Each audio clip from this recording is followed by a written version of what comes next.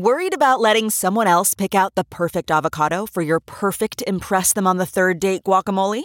Well, good thing Instacart shoppers are as picky as you are. They find ripe avocados like it's their guac on the line. They are milk expiration date detectives. They bag eggs like the 12 precious pieces of cargo they are. So let Instacart shoppers overthink your groceries so that you can overthink what you'll wear on that third date. Download the Instacart app today to get free delivery on your first 3 orders, while supplies last. Minimum $10 per order. Additional terms apply. Hello, everybody. Ben Joravsky here. More bonus material on the Ben Joravsky Show. Dennis and I are working overtime today, bringing you some great conversation, some great interviews with people who know what's going on. In this particular case, we're going to do the deep dive on Donald John Trump with two of the Trumpians, experts on all things Donald Trump. They are obsessed with Donald Trump, as I am, maybe even more so. And they've each been on the show before, one more than the other. So you'll probably recognize their names as we go to the mic check, starting with guest number 1. Hi, this is Atiba Buchanan, creator and host of Humanity in the Headlines. We air Saturdays on intellectualradio.com. I just want to say that I ain't no joke. I used to let the mic smoke, but now I slam it when I'm done to make sure it's broke. That's all. Oh, okay. That's right. Rakim. If anybody doesn't know, that's not mine. That's Rakim. It's my favorite rapper. I just had to get I did not know who it was. I thought it was you. Yep. Guest number 2. That's a tough act to follow. Go ahead, guest number 2. David Seaton. I am the co-host of Humanity in the Headlines with Atiba Buchanan. I am not going to quote any hip-hop. Not going there, but if you're listening, please get out and vote for anyone except Donald Trump. All right, very good. I agree with that one as well. We had a guest yesterday who, when I said to do that, Sarah Carr from WBEZ, she quoted Wordsworth. I just said, anything you want. Quote a poem, a song. She did William Wordsworth. I'm very impressed with my guests. Can do rap, poetry, etc., and so forth. Let's hear you rap. I don't know any rap. Wordsworth? I could do. I floated a low. Stick to hosting. There's one raps line I could do from Kanye. Something about they talk about me in barbershops. I always like that one line. Do you guys know what I'm talking about? She's a gold digger? No. Oh, okay. It's the one, everything I am makes me everything I'm... No, everything I'm not makes me... I get it mixed up. You know that line? Stick to hosting. Not a Kanye fan at all. It's everything I am. Old Kanye was good. Well, I think that's an old song. Anyway, and then he goes, people talk so much stuff about me in barbershops. They even forget to get their hair cut. Anyway, I always like that line. All right, let's get down to business, Atiba and David. Let's talk some Donald Trump. I have a list of things. We're going to take one step at a time. This is the deep dive on Donald Trump. Where do I start? Let us start with the latest insanity from the mouth of our president of the United States. It occurred when George Stephanopoulos on ABC TV was granted an interview with Donald Trump. And Donald then said, essentially, if I had to do it again, I would do it again. And that is to take intel from Putin that had been hacked from Democratic computers. We'll start with you, Atiba. Sure. Please explain to me what logic is at play here when Donald Trump, who's been saying no collusion, suddenly turns around and says, yeah, do it again. Yeah, so this is the one time that we have to give him credit for at least one thing. This is the one time he wasn't lying. He was being honest. He was asked a question. If you had to do it over again, if another country came to you with information on your opponent, would you take it? His answer was an unequivocal yes. I appreciate his honesty. People have been trying to figure out, does he just not know civics? Does he just not know how we work? Or does he not care? And I would suppose that it's a lot of both. He doesn't know the norms. But at the same time, if you told him the norms, he doesn't care about the norms. And the sad part about that is that he's began to normalize this. And it starts at the top and goes down to almost every member of his administration. You can look at all the people that have had to leave. Have you ever seen so much corruptness? Right now, they're calling for Kellyanne Conway to be fired for violating the Hatch Act repeatedly. Mm-hmm. What does Trump say? they're violating her free speech. Essentially, he doesn't care because lawlessness is a part of his administration, and his admission of what he would do on live television, I think it's just part of a strategy that works for him. He says things that if he were caught saying the same thing on a tape would be the news for a week. But because he says it out in the open, everyone then assumes that he's too dumb to be corrupt. And I'm sorry to ramble, but as I'm saying things, I'm just being reminded of things. That's essentially how his son wasn't indicted, because Mueller basically said, yes, the things that he did were corrupt, but he didn't know they were corrupt, so we can't establish intent, so I can't charge him. The interesting thing, or the far more interesting thing, I heard a lot of people make the point about the day that he was doing that interview. We do have to remember that his son was reappearing before Congress, Donald Jr. Jr., and they were questioning him about the Trump Tower meeting with Natalia Velenitskaya, or however you say her name. So half of it might have been that Trump was trying to preempt. He couldn't come out that day when he was having that interview with Stephanopoulos and say, absolutely under no circumstances is meeting or colluding with an enemy of the state. You'd never do that under any circumstances, and we didn't do it, because if he said that, now his son is appearing before Congress, and everyone's going to say, well, you just said you should never take a meeting. You should call the FBI. Your son didn't do it. So he might have, that was part of his motivation for coming out with that. But his hypocrisy goes all the way back when he was still talking about Hillary Clinton more often, when he would say, our side didn't collude, and collusion is not a crime. But Hillary, she colluded, so she needs to go to jail. Yeah. So which one is it? Yeah. If collusion is not a crime, then it doesn't matter. And that's been the problem with the people on the right, the Sean Hannitys and the Rush Limbaughs and the right-wing echo chamber. They've been saying that, well, if you're going to go after Trump, then you have to go after Hillary. But that by saying that, if you're going to say you're going to have to go after Hillary, you're admitting that what Trump did was wrong. And Chris Cuomo made a really good point last night. He said, when he was talking about this law says in election law, you can't receive anything of value. So you can't be given something of value. So they're saying that if someone gives you this information, they give it to you, and they give it to you for free, meaning that it was a gift. Now, when you get in office, you're going to be beholden to the person who gave you that information. And the point of Hillary Clinton, the campaign paid for the information that they got from Steele. So you can't even compare the two, even if you're looking at the letter of the law. All right. Now, let me just add a little bit more context too. I came prepared with a tweet, and that's a great point you make, Dave. If you guys have ever seen Asha Rangapanya or Rangappa, excuse me, she appears on CNN all the time. She's a pundit. I think she was a former prosecutor. But she says on Twitter, she tweeted, "Key point missing in discussion of POTUS's comments. He is a desperate man. Once he leaves office, he has no protection from prosecution. He's advertising that he'll cheat to win because that's the only way to keep his butt out of jail." Explain that. Because Mueller basically said he agrees that you cannot indict a sitting president. If he wins 2 terms, the statute of limitations on the things that he could be culpable for would run out. But if he loses after the first term, he could, so that goes back to Nancy Pelosi's comment. I don't want to see him impeached. I want to see him in prison. Yeah. So what she's saying is, here he's literally saying to Russia or whoever else wants to get involved, give me what you got, because I need to stay in office to prevent myself from going to jail. All right. Now, let's just, something both of you said, I took notes here. The normalization of bad behavior. Now, follow me where I'm going with this one. Donald Trump essentially told a national audience that he had no problem with getting information that was illicitly gathered by a foreign government who hacked into Democratic. That's what happened. Right. Literally what happened. Putin's hackers hacked into the Democratic computers, stole information that they found there, and disseminated it to the advantage of Donald John Trump. At the direction of Putin.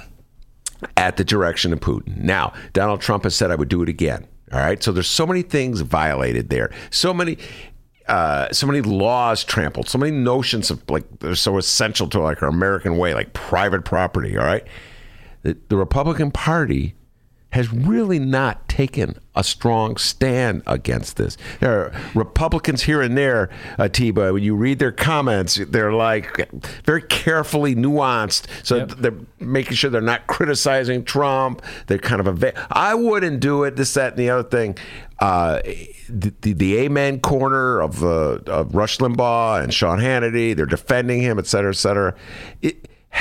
Are we in a point now where we're effectively saying any behavior, the Republican Party at least is saying this, any behavior is acceptable so long as it leads to the election of a Republican like Donald Trump? Yeah. To get to your answer, the short answer is yes. And when I say that, we're looking at the normalization of criminal and corrupt behavior, which is why impeachment is so important. Even if we're not successful in the Senate, we have to at least call out the fact that this behavior is out of bounds. And if we can't impeach Donald Trump for what he's already done, we really don't need any more information. But if we can't impeach him now, then essentially there is no one that we could ever impeach. And if that's the case, then he has forever lowered the standard of the office. And that is the biggest thing that he's been able to do thus far, is lower the bar. The things that comes out of his mouth, even in his interview with Papadopoulos, I'm watching them go back and forth. Stephanopoulos, yeah. Thank you. I'm sorry, I'm confusing it with the guy that went to jail. George Papadopoulos. Right. Yeah. With Stephanopoulos. All these Papadopoulos. Yeah. Greek Thank names. you. There was a moment where he says, you're being kind of a smart guy because that's kind of what you do. And again, that's just not a way a president speaks. Yeah. I remember when he called Abby Phillips stupid, right? Like, yeah. I was literally ready to fight. Like, how are you going to call this? Oh, that's what a stupid question. But you always ask stupid questions. That's something that he has forever lowered the standard of the office. He has normalized his criminal and ill behavior. And it's going to be, honestly, I think decades before we get it back to what we think is normal. I think the far more dangerous thing, and I think we said this the last time that we were here, the most dangerous thing that Donald Trump has done is that he has made equal in public discourse opinion and fact. If you make opinion and fact indistinguishable, and people, we have this cult-like behavior of on the left and on the right. When Donald Trump gets up and said, when he literally was talking to Stephanopoulos says the head of the FBI, McCabe, says that taking information from from a hostile foreign nation is illegal. Yeah. And Donald Trump says he's wrong. Yeah. McCabe is wrong. No, he's saying what the law is. And we know that Donald Trump knows what the law is because when he was originally running back for the Republican nomination and people were bringing up all of his multiple bankruptcies, he said, hey, that's the law. Okay. If you don't like the law, change it. If you don't want me to file all these bankruptcies. So it's just amazing to me to watch how people contort themselves on the right to be so sycophantic. And these are things that we know if Obama had done a tenth of what Trump has done. We don't even have to say allegedly done. Mm-hmm. If he had done a tenth of it, they'd be yelling from the rooftops. All right, David, let me challenge you with this one, play a little devil's advocate with you. I agree with the basic. If Barack Obama had done any of that, he would never have been elected president. He had to be super squeaky clean. All right, but let's imagine, this is a rhetorical question I asked earlier in the show, I did, today, a couple days ago. If it were a Democratic operative a Democratic candidate who had been the beneficiary of Intel hacked out of Republican computers by agents of Putin and had been secretly given that so that he or she could spread. Actually, they did one step removed. They just sent it to WikiLeaks, so that they could distribute it. Mm-hmm. Do you think you would be as outraged as you are now? Do you think Democrats in general would be outraged? Or do you think Democrats' attitude would be cynically behind the scenes? Hey, man, you got to do what you got to do to win. This enables us to be president. We can now put a Democrat in at the Supreme Court. We can get some favorable judicial rulings. And you would find yourself as a Democrat fighting the same fight that the Republicans are fighting. In other words, do you have a principled opposition to what went down, or is it strictly a weapon, a tool in a larger fight? I would feel the same.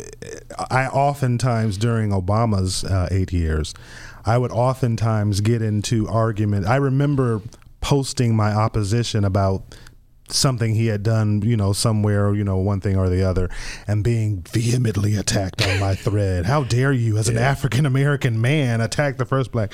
But we don't even have to make it. We don't even have to go that deep. The only two words I'll say to you is Al Franken. I was thinking the exact same thing. Al Franken. Yeah. Al Franken took a picture with a woman who had on a bulletproof vest. Yes. Mm-hmm. And she's sleeping, and he has a picture of him with his hands a couple of inches floating above the vest, looking back at a camera, smiling. And the other Democrats made him resign. Mm-hmm. The Republicans didn't make him resign. They didn't censure him. They didn't take a vote. They didn't. His own party made him resign, in hopes of saying, we're going to claim the moral high ground from the Republicans, and we'll be rewarded by our constituents. You know what the rest of the Republicans said? Good. Now we can run for that seat. Right. And so that gets into the issue of moral high ground. I'm with you. All right. I've been fighting the Democratic machine in the city of Chicago since the 80s. All right. So I'm with you about moral high ground. But the practical reality is that we are in a world where the Republican Party does not play by any rules, has no principles, stands for nothing. It's all about winning. They'll say A today and B tomorrow, even if B completely contradicts A, if it's in their tactical interest. You know that. I know that. So having said that, does playing the moral high ground reap any benefits, or is it just a disadvantage that Democrats are encumbered with? They have to play by rules that the other side doesn't abide by. Somebody has to care about the Constitution. So if it has to be Democrats, that's fine. Don't get me wrong. Democrats need to increase their level of fight, but they don't need to stoop to Republicans' level of hypocrisy. I don't want to see that party I don't want to see that become. I don't want to see the Democrats become, become the Republican Party. I want us to be a principled party that operates in principle, but fights, because we have the good fight. If you look at the Trump's tax cuts, for instance, that only helped rich people. That's who it was designed to help. The average Joe was not helped. As a matter of fact, the average Joe was hurt by the Trump tax cuts. So we need to spend more time as Democrats messaging those issues to remind people that we stand better for policies that will help them. Again, that's where the fight needs to be. I don't want us to stoop to gerrymandering. I don't want us to stoop to, not putting up there. If there's a Republican president, he should be able to nominate his nominations for the Supreme Court. I don't want to see us do what Mitch McConnell does, and we can get into him. It's probably a perfect segue to do that. But I don't want to see us become that. I want to see us fight, but fight within the rules, because again, somebody has to care about the Constitution. And he makes a really good point when you bring up Mitch McConnell. I was talking about this earlier today. The Republicans do a much better job at messaging. You can go to any rural, far right-wing community in the United States for the last 10, 15 years, and people know Nancy Pelosi. I don't care where you go. Iowa. You could go to the deepest part of Alabama, Wyoming, Mississippi, Arkansas. People know Nancy Pelosi. I remember being in rural Pittsburgh, Philadelphia, about 3-4 years ago, and I was at a church, and the pastor of the church had a bumper sticker on his car that said "Remember the Fallen." You know what it was a picture of? The four people who got killed at Benghazi. Yeah. Mm-hmm. So the right wing does an excellent job of target. They know how to pick someone to be their boogeyman, and they make sure everyone on their side is aware of it. I guarantee you, if you went to most left-leaning bastions in this country and you asked them who is the Senate Majority Leader, they you probably couldn't get more than 50% of people to say Mitch McConnell. Let's talk about that. This is one of my favorite topics, and we've now moved into this in a very general way. Now we're doing particulars. The two different ways of operation for Democrats and Republicans. So, you're absolutely correct, David Seaton. The Republicans, they personify, they vilify people and turn them into human personification of everything a Republican is supposed to be against, so that Nancy Pelosi is just like a image that they beam out, and it just gets knee-jerk reaction. I understand that. Now, this is the Democrats, how they play the game. The most despised person in the Democratic Party among any Democrat is Donald John Trump. But Democrats are always saying, well, we can't just run against Donald Trump. We got to have position policies and papers. Can't just run against Donald. And my attitude is, why? Everybody hates him. Right. I mean, why would you run away from the very strength that you have that binds your party? I had these two young lefties in the show, I told you already today, and they took strong stance against Joe Biden. I said, well, would you vote for him? Yes, because we have to vote against Donald Trump. Do you understand what I'm saying? Why don't Democrats play the game the way the Republicans do? The Republicans have mastered, or they understand that voting is more emotion than it is cerebral. And Democrats try to turn it into this academic, cerebral, well, if you look at this over here, what we're going to do for you on this position, and blah, blah, blah, blah, blah. I mean, because at the end of the day, if you looked at what Donald Trump was offering and you looked at what Hillary Clinton was offering and you didn't put the name on it, most people wanted what the Democratic ticket was offering in terms of an ideology and things they wanted to implement. But the Republicans, if you remember, they really never attacked Hillary Clinton on her positions. They said she's sick, she's responsible for Benghazi. Her emails, and she, Donald Trump, coined the crooked Hillary. That elicits an emotion. Because she was never convicted of doing anything. As a matter of fact, she was cleared by our intelligence community. So they've done a very good job of learning how to manipulate people's emotions. The only distinction that I will make is that, unfortunately, more people on the right tend to trend low information or misinformation, so it's easier to manipulate them emotionally.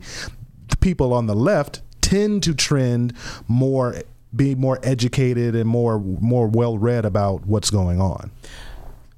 As you right at the end of your statement, something came to my mind. But the first thing I want to say is to support your point. While Republicans are tapping into folks' emotions, and usually that emotion is fear, bigotry, Democrats are asking people to read. Mm-hmm. And this is the biggest mistake we made. Yeah. I mean, he's a crook. Here, read it. Yeah. This is our biggest problem, is that our messaging isn't the same. To also support your point, if we're being honest about it, when Barack Obama won, a large part of that was emotion. Barack Obama could move people. Mm-hmm. He inspired people. Yeah. When you think about 2008, I don't really recall what his specific policies were. I don't know that there was one policy that was like, oh my God, I can't wait till he's president so he can do that. Yeah. Other than maybe healthcare, but Obamacare we didn't get details on that until well after he was in office. So it was emotion that got Barack Obama in office for the most part. I'm going to disagree with you on one point about Barack Obama. It was charisma and narrative and emotion, feeding emotion, that got him the nomination. But when it came down to crunch time to be president of the United States, oh God, I can still remember this. This is right when the housing crisis was really hitting hard. And it was a moment where Obama and McCain went to the White House, and Obama, he emanated a coolness and a professionalism that I think was very reassuring to people. And McCain seemed a little volatile and uncertain. And desperate. Remember, he stopped his campaign? Yes, stopped his campaign. And it looked just wasn't believable. It wasn't believable. It looked like he was trying to take advantage of it. So I believe I mean, ultimately, I think Obama would have won anyway. But I believe that people had a sense of competence in Obama. They did. That they did not have, and also Sarah Biden scared Sarah Biden. Whoa, what a Freudian slip that is. Right. Sarah Palin scared people. So I think Obama brought more to the table, but I think I agree with you. Is 2012 when he ran for re-election. It was just the veneration of Obama that, right. You know what I'm saying? But he also had an ideal candidate in Mitt Romney because, you know, Mitt was kind of like Joe Biden in so much as they just give you gaffes out of the blue for no reason. Like I saw the joke the other day, the binder's full of women. Like, you can't write that. Yeah. Like, so again, he did have an excellent candidates to go against in both elections, but you know, just to your point, and I agree with you too. He did. I'm not saying that Obama was lacking substance. I am just saying the biggest thing that he did was inspire people. Mm-hmm. That's an emotion, right? We were talking about emotion. Right. That's what I'm saying. Yeah. So right now, when we look at the candidates, who inspires people, and I don't think we've seen it yet. Here's the other thing, and this is another thing that the Republicans have done, and they've done a good job of misdirection. We're sitting, we on the Democratic side, we sit there and we get all consumed about who is sitting in 1600 Pennsylvania Avenue. The Republicans, as a party, have been working on a 40-year strategy to take back the Supreme Court, to take back the governorships, to take back the state legislatures, to control because they know and they understand the judiciary, right? The Supreme judges, not just the SCOTUS, but all these other lower level judges that they're putting in place. But they understand that the person who's sitting in the White House doesn't. Donald Trump found that out. Mm-hmm. He had the White House and he had the majorities in both the Senate and the House of Representatives for the first 2 years. He couldn't overturn the Affordable Care Act. So the Republicans, they know how to use all the levers of power to implement their strategy, and their strategy is long term.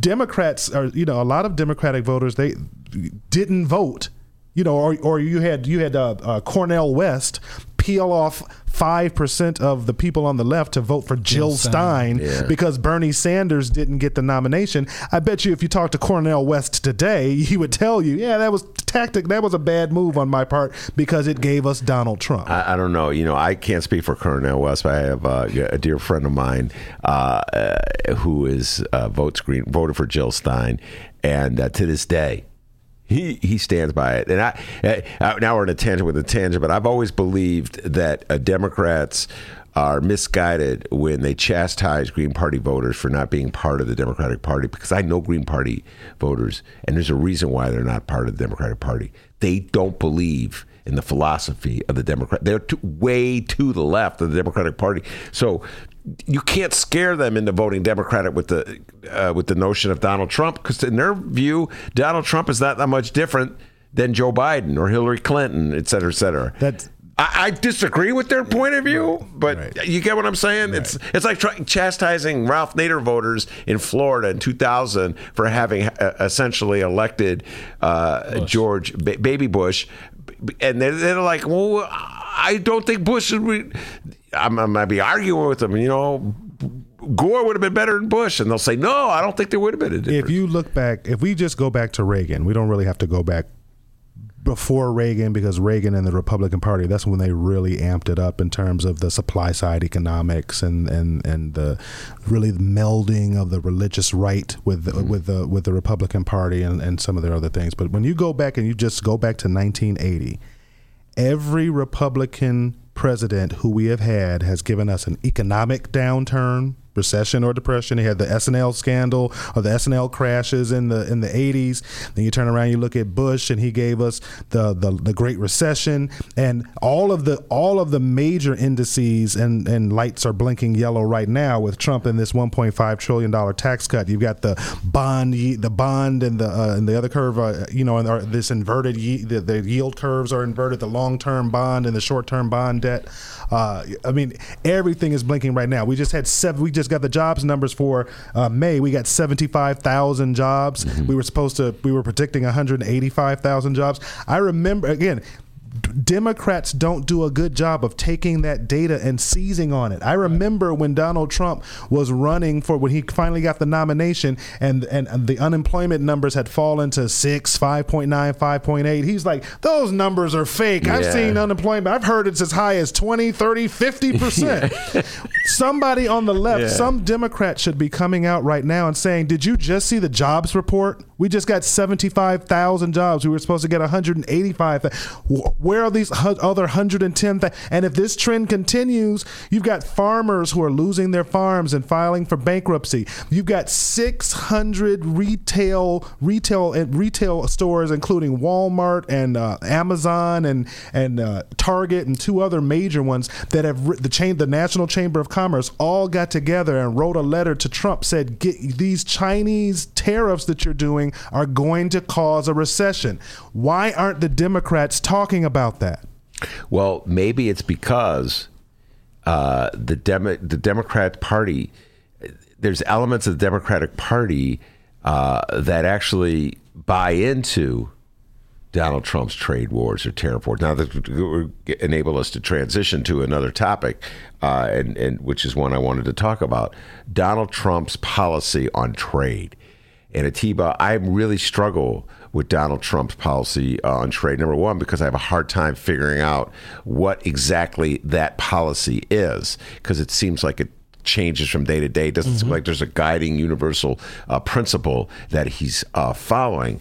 But one of the other things is that every now and then he'll say something that echoes rhetoric that traditionally has been from the left, which is that these international trade policies work to the detriment of American workers. They're actually selling out our interests of the working man to conglomerates that that operate all around the world, et cetera, and so forth. So it's really hard to attack. I'm thinking about this, Donald Trump's trade policy, because you don't even really know what you're attacking. Yeah, absolutely. So I think the first thing that we all can agree on is that we're in a global economy now. So the idea that any country, especially the United States of all places, is going to be this self-contained. That's not to say that we don't have to look out for American workers. I'm all for American workers, but we have to do it in the context, and we have to play by the rules. And the rules are at this time is that we are in a global economy, and there's nothing we can do that's going to reverse that. Manufacturing jobs are not going to magically come back. What we have to do is what President Obama was trying to do, is embrace the things that are out there, such as green energy, or renewable energy, I should say. That's where the jobs of the future are. So I don't know where Trump is going with his trade policy. Like you, his tariffs aren't working. The saddest part about that is that for the people that it's hurting, which are a lot of Trump voters, that still won't change their mind about voting for him. And that's if he did everything that he did, and then there was a political price to pay, then he would change his behavior. But because he's dealing with a base that will suffer with him as long as he tells them to, then there's no political punishment for him to suffer. Well, the most important thing that we have to remember when we talk about global trade and we're talking about tariffs is the one word is specialization. The reason why we have a global economy is because we realize that no one country can make everything that it consumes.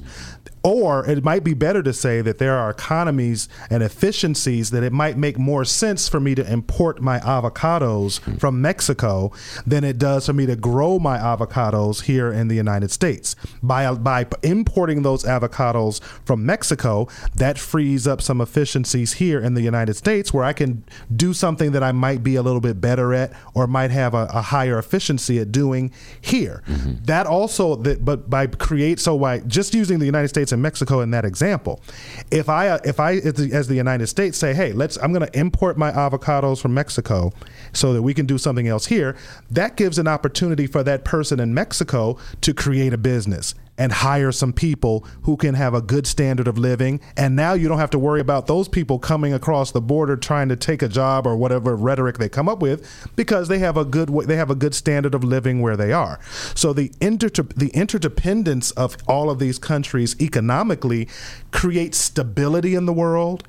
it creates it lessens the chances that you're going to get into a war or a spat about whatever, and it just acknowledges, hey, I'll import X from Holland, or I'll import X from wherever. And the other thing we have to remember when we're talking about a global economy is that the United States, being the third largest country in the world, we represent, even though we represent 5% of the world's population, we represent 27% of the world's consumption. That's why people want to sell stuff. That's why they want to export their goods over here. It's not because they're just trying to dump their goods somewhere that are just going to sit in a warehouse.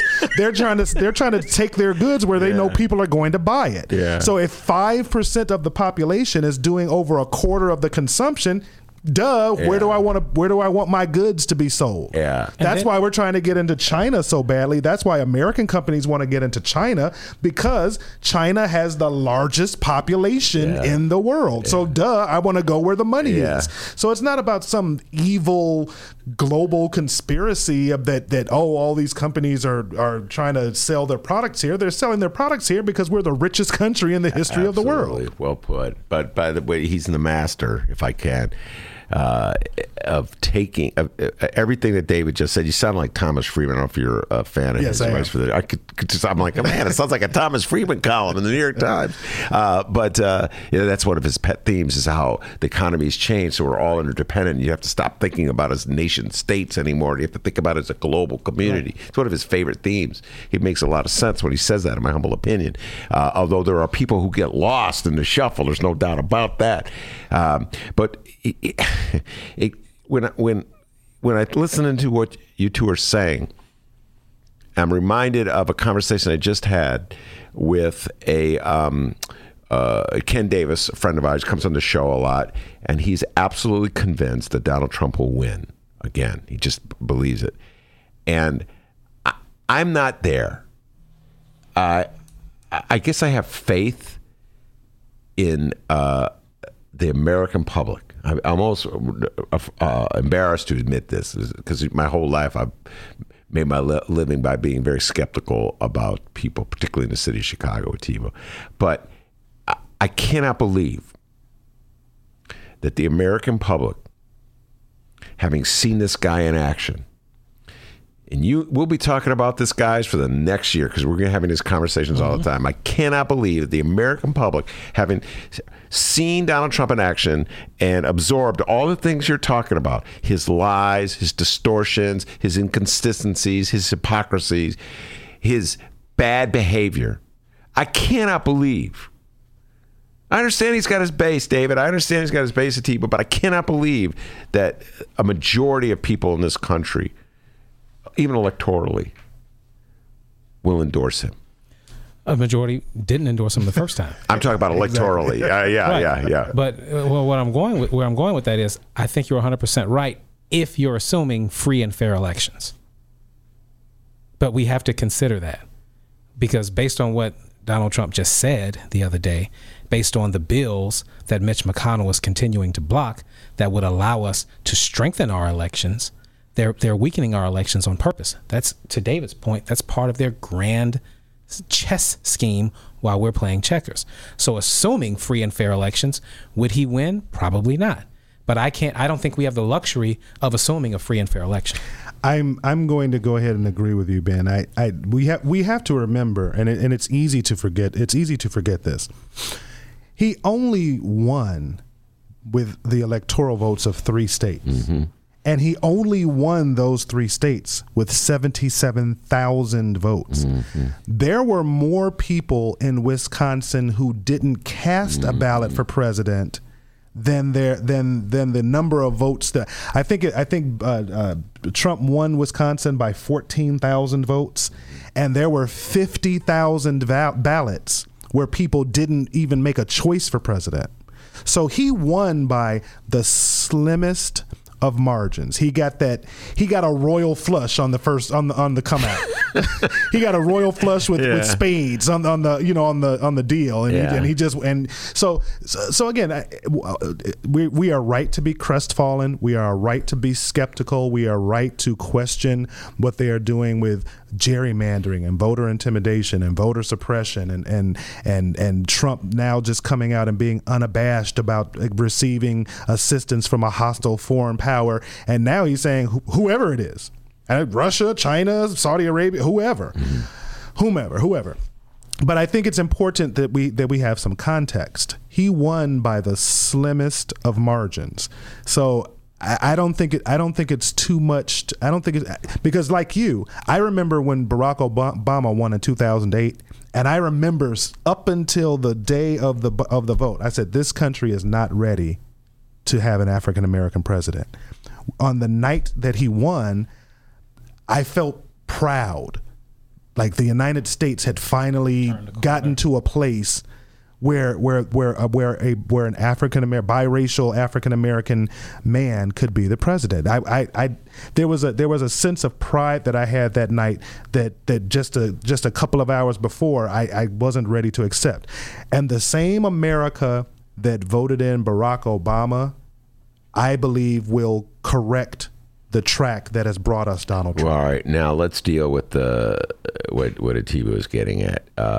You said if it's a fair election, Donald Trump will be defeated. So how will the Republicans steal the election? Well, right now we know that Mitch McConnell, again, is shooting down every bill that he can where Democrats are trying to strengthen up our elections.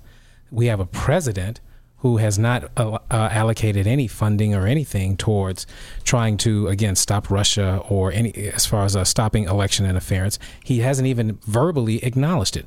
If I'm not mistaken, I think he said something like, well, Putin said he didn't do it. And then he said, what I meant to say was he wouldn't. There'd be no reason. I don't see any reason he would do that. Yeah. No, what I said was wouldn't. Yeah. So again, starting from the top down, we have voter suppression. We have Jack Kemp in office. That is Brian Kemp. Thank you. Where did I get Jack Kemp? Jack Kemp, the old congressman. Yeah, the old congressman. Thank you. So we have Brian Kemp in office in Georgia. He's walking, breathing voter suppression. Same thing with the gentleman in Florida that won, DeSantis. Good memory there. Yeah, I got it. Ronald DeSantis. Right. So we have people that should be in office. When you look at Stacey Abrams. When you look at, what was the gentleman, Gallum? Andrew Gullum. Andrew Gullum. So again, they've been successful in that front, and I don't know why they would continue. I don't know why they wouldn't continue trying to do that. Now we have people out there that are fighting the good fight. Don't get me wrong, we really do. But I am concerned that it will be enough when you add up all these factors, when you add in Russian interference, which is only going to intensify according to all reports come 2020. The misinformation that they're planning to come out is like, oh my God. So again, with all these factors, I'm worried. I'm sorry. And you couple that with Democrats being poor in messaging, picking the wrong candidate. When was the last time anybody heard anything about the national debt? When Obama was president. When Obama was president, that's the last time you heard something. Armageddon. That's all you heard. Yeah. Was we're passing this on to our children's children, and we got to get this right. Yeah. Our national debt is almost $22 trillion. Yeah. It is approaching the highest level it has ever been, and no one's saying a thing. To your earlier point, that should be broadcasted everywhere by Democrats, and then I think what we need to do too is get our money right. And what I mean by that is, when Republicans are good on messaging, it's not just that they're good on messaging and agreeing. They have super PACs that are that have tens and hundreds of millions of dollars that are out there promoting their stuff. Where are the Democratic super PACs? Well, if we want to, I don't know if we want to go there, we could go there, but that's going to take us in a completely different. Well, I'm just saying they have money behind their message. Well, and where's our money? The Democrats have not since Reagan have not ever won the White House because we outspent the Republicans. Didn't we do Obama outspend Romney? I'm just talking about messaging. I think Obama spent not from super PACs. Oh, okay. Yeah. Just like when you include the dark money and the super PAC money and everything. I'm saying Clinton and Obama neither of them won. Isn't it sad to say Clinton and Obama? We've only had 2 Democratic presidents since 1980. Isn't that sad? Yeah. That, you know, we had Reagan, George H.W. Bush, W. Bush, and now we have Trump. So since 1980. In 40 years, we've had 4 Republican presidents. If you really want to get and the press, 2 go back to Democratic presidents. 68. Oh but watch this. But 2 of the 4 Republican presidents who won lost the popular vote. Yes, that's outrageous. I do, and we've won 1/3 of the time. I really should get you guys on some time with David Ferris, who a professor at Roosevelt University in Chicago. I love talking politics with him. He believes the Democrats will always are putting themselves at a disadvantage because of the way they fight. A lot of the arguments I've been articulating here are stuff that David Ferris has written about in books. And one of the things he talks about is, and I absolutely agree with him, if the Republicans had lost once, let alone twice, even though they got the majority of the vote, there is no way there wouldn't be a national movement right now to get rid of the Electoral College. No way. But Democrats are like, oh, well, it's been the tradition here. I mean, I've had people come on my show, well, Ben, you don't understand when the framers, there's slavery when the framers did that stuff. To your point, framers. To your point, yeah. And this goes back to tactics. The Republicans, since Reagan, since the Reagan Revolution, they've been on a 2-track attack to get rid of abortion. They've been trying to replace the justices on the Supreme Court to get it to a majority conservative court, which they have now 5-4. Still probably too close, but they've got that.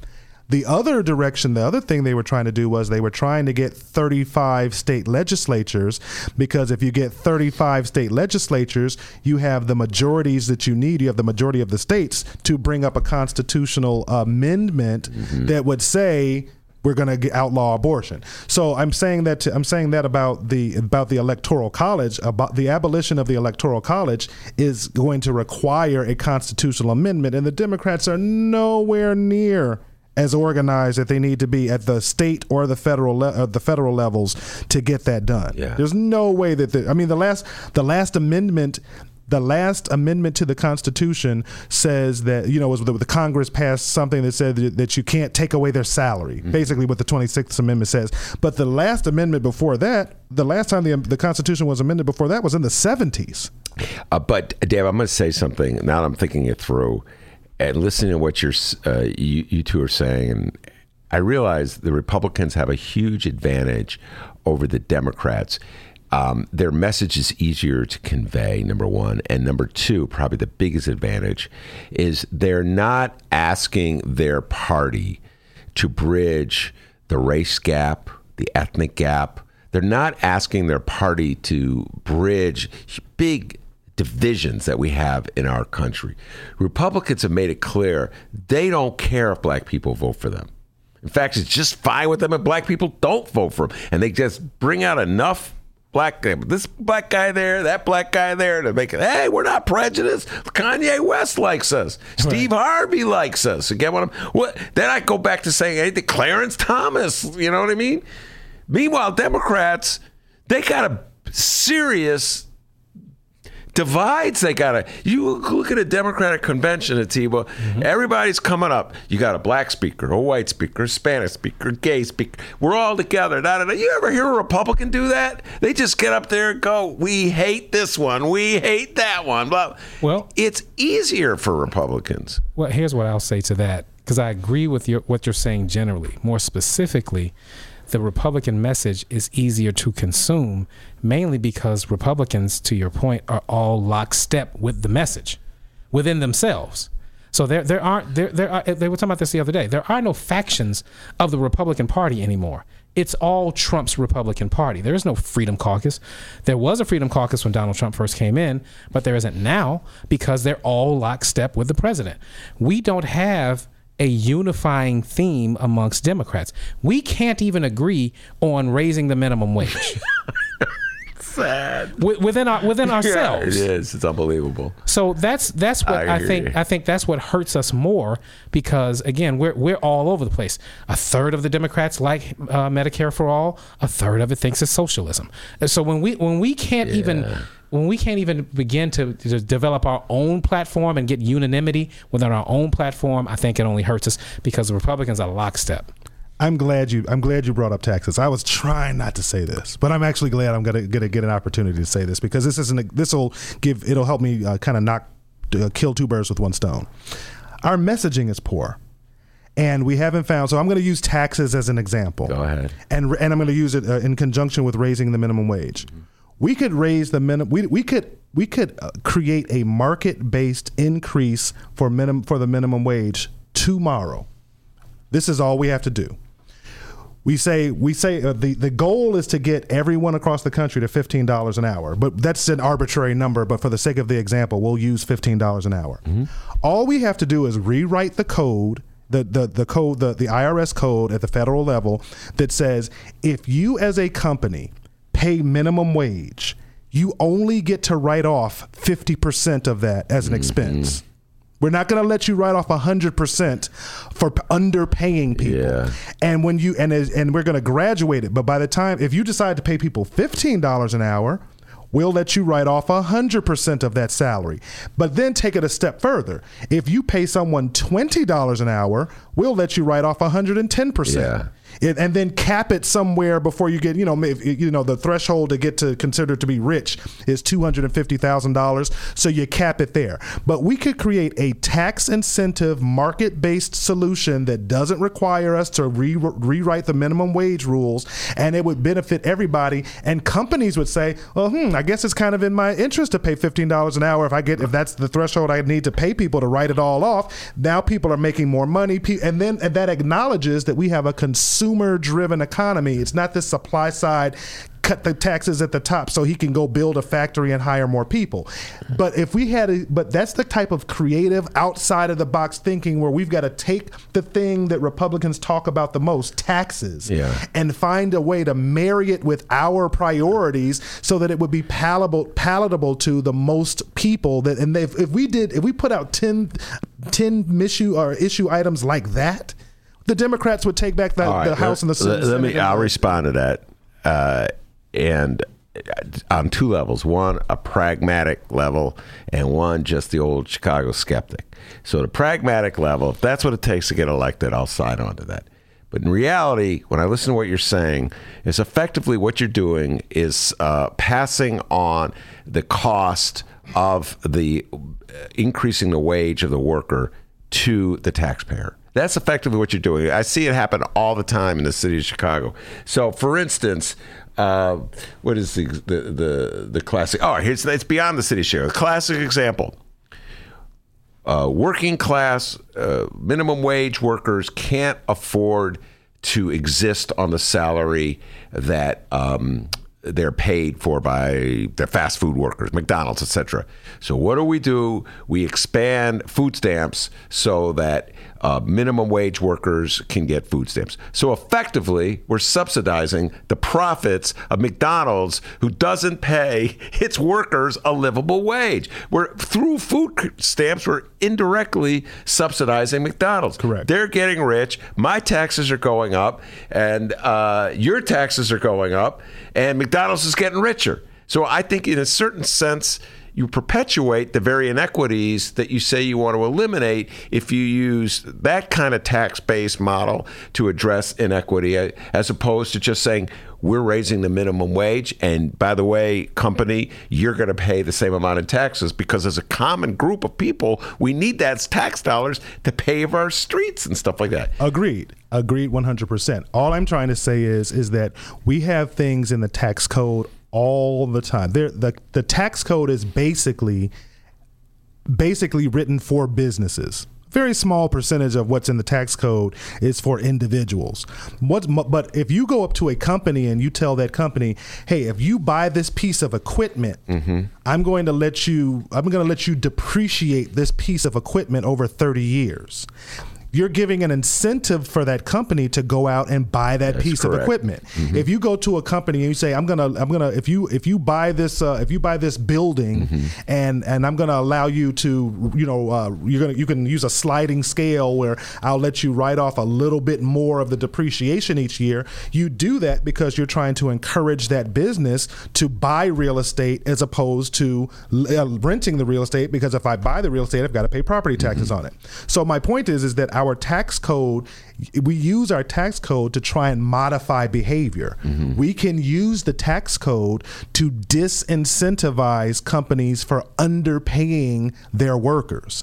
But that's not the way that it is right now. To your point, if we just artificially raise the minimum wage to $15, and they're going to write it off anyway. But if I tell a company, hey, in your state, the minimum wage, there's still some states that have $6 and $7 minimum wages.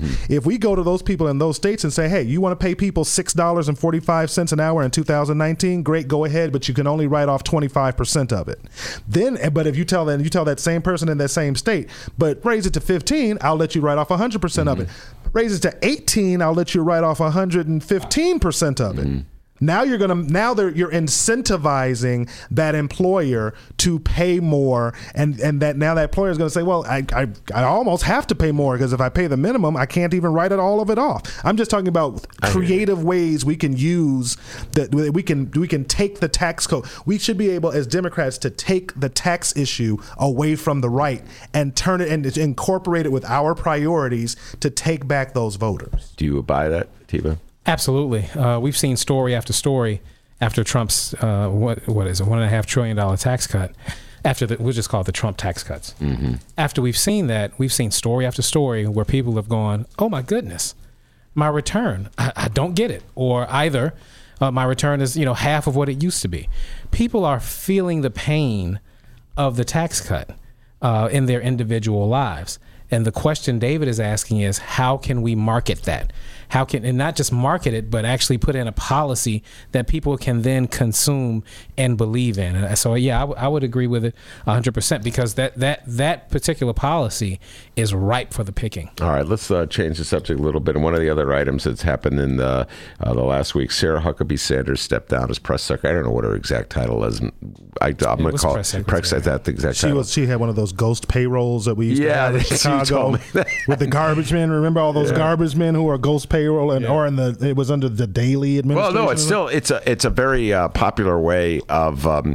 In other words, you have a position in a budget. You don't fill the position. The money's allocated for that budget. You can spend it for something else. Right. So effectively now, if Donald Trump does not replace Sarah Huckabee Sanders, he can use that money to what? Paint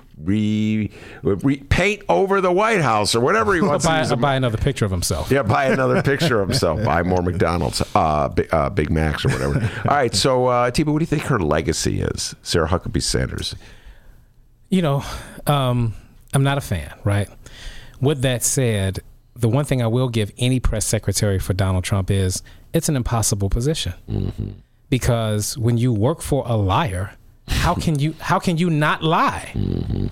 So she will be known and she will go down as someone just like Spicer. I mean, the only reason his isn't worse because he left sooner. But he's known as a liar. She was known as a liar, and Scaramucci is known as a guy with a really bad temper. What a combo. Right. So she's going to go down as someone who lied for the president. But again, trying to cut her as much slack as I can, what else could she do? Could she come out and then just say my boss is lying? No, she couldn't, because that's really what the job would require. It's a shame because she's paid by the American taxpayer, and American taxpayers deserve better. We don't deserve to pay to have someone A, lie to us, and B, just decide to stop informing us altogether, as it's now been 95 days since we've had a press briefing. So and we know that he's likely not going to replace her or put an acting secretary, like he has so many acting other positions. 14 acting positions. Yeah, exactly, including chief of staff. So, I don't know what to say. I'm glad she's gone. It was almost worth it for that one lady to crack the joke about the smoky. Michelle Wolf. Right. Yeah. Just if Sarah Sanders just gave us that stand up, it was almost worth it because that was so funny. But it's how they flipped the switch on that one? Yeah, that's one of my pet peeves. This happened before I knew you guys, but when Michelle Wolf did that, it was just at the National Correspondents' dinner for the White House dinner, whatever they call it. Michelle Wolf, stand-up comic, very funny in my humble opinion, and did that stand-up and made fun of Sarah Huckabee. All of a sudden, they were like, "Oh, they're so mean." Right. They're so mean now. Look at the snowflakes then, Right, you know? right. They flipped the switch so fast. They did. And how offensive the Democrats are, blah, blah. Man, you talk about, David's right. They are on message, you know? Yeah. And then I remember even Chris Cuomo, because she said she burns facts, F-A-C-T-S. Yeah. And he thought Michelle White said she burns fat. Yeah. So he thought she was fat shaming her. See, that's the other thing about Democrats. Democrats always bend over backwards to make themselves look like, well, I'm fair-minded, and you've crossed a line, and blah, blah, blah. You can't even find one Republican, except for the one dude out of Michigan, willing to even criticize Donald Trump right now. Listen, the Republicans have Ted Nugent.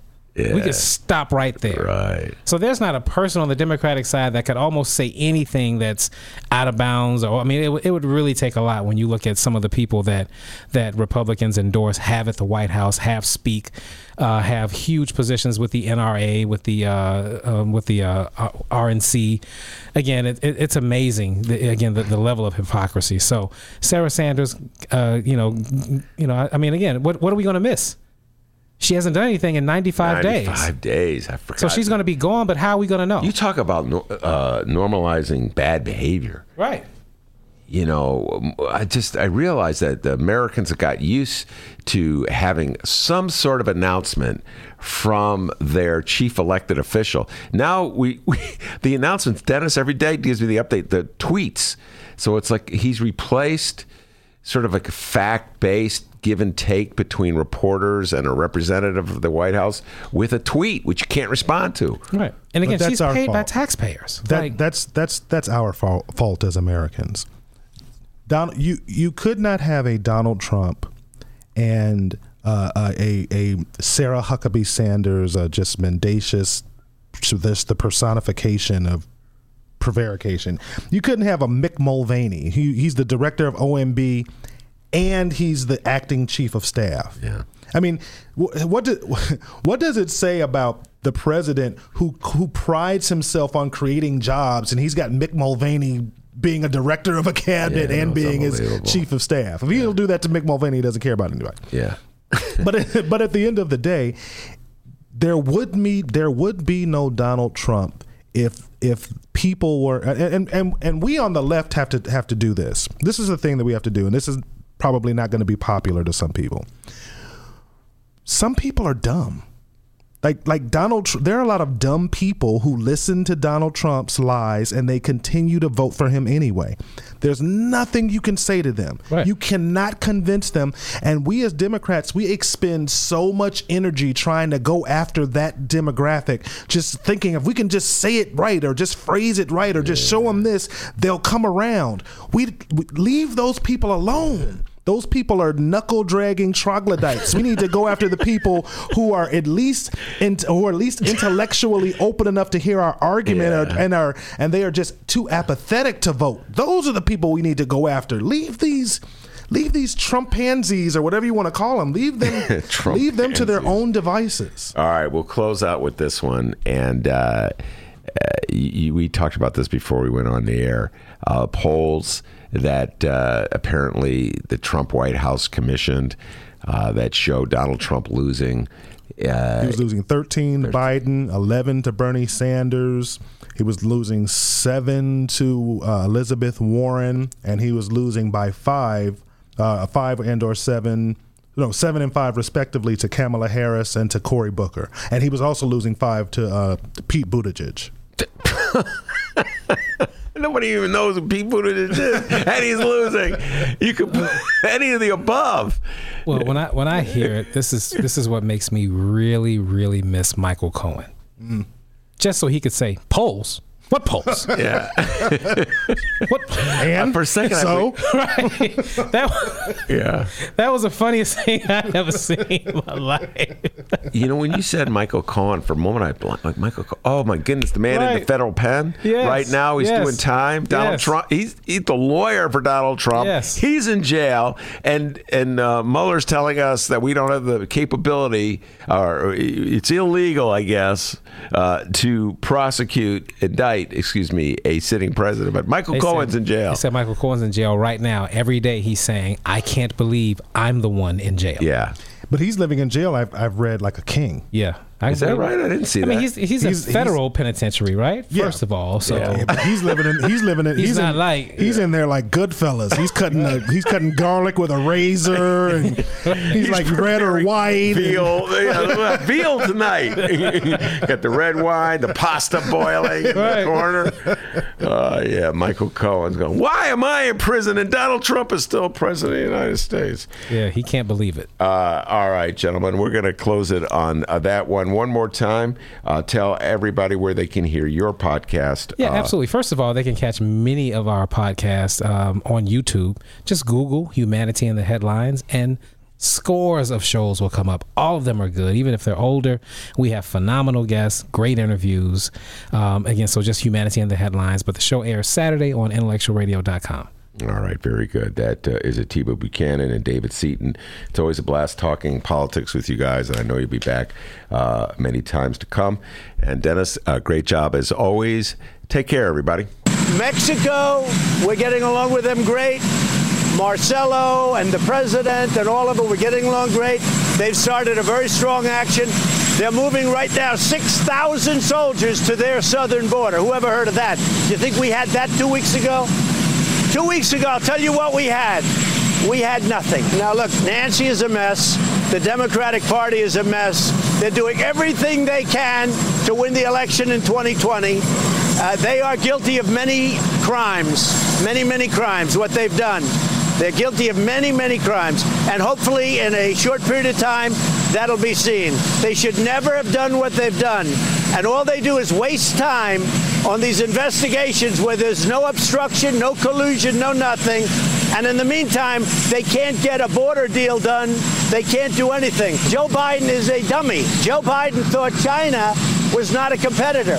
China made $500 billion over a short period of time against Obama, Biden, and for many years, in all fairness to them. China is a major competitor. And right now, China wants to make a deal very badly. It's me right now that's holding up the deal.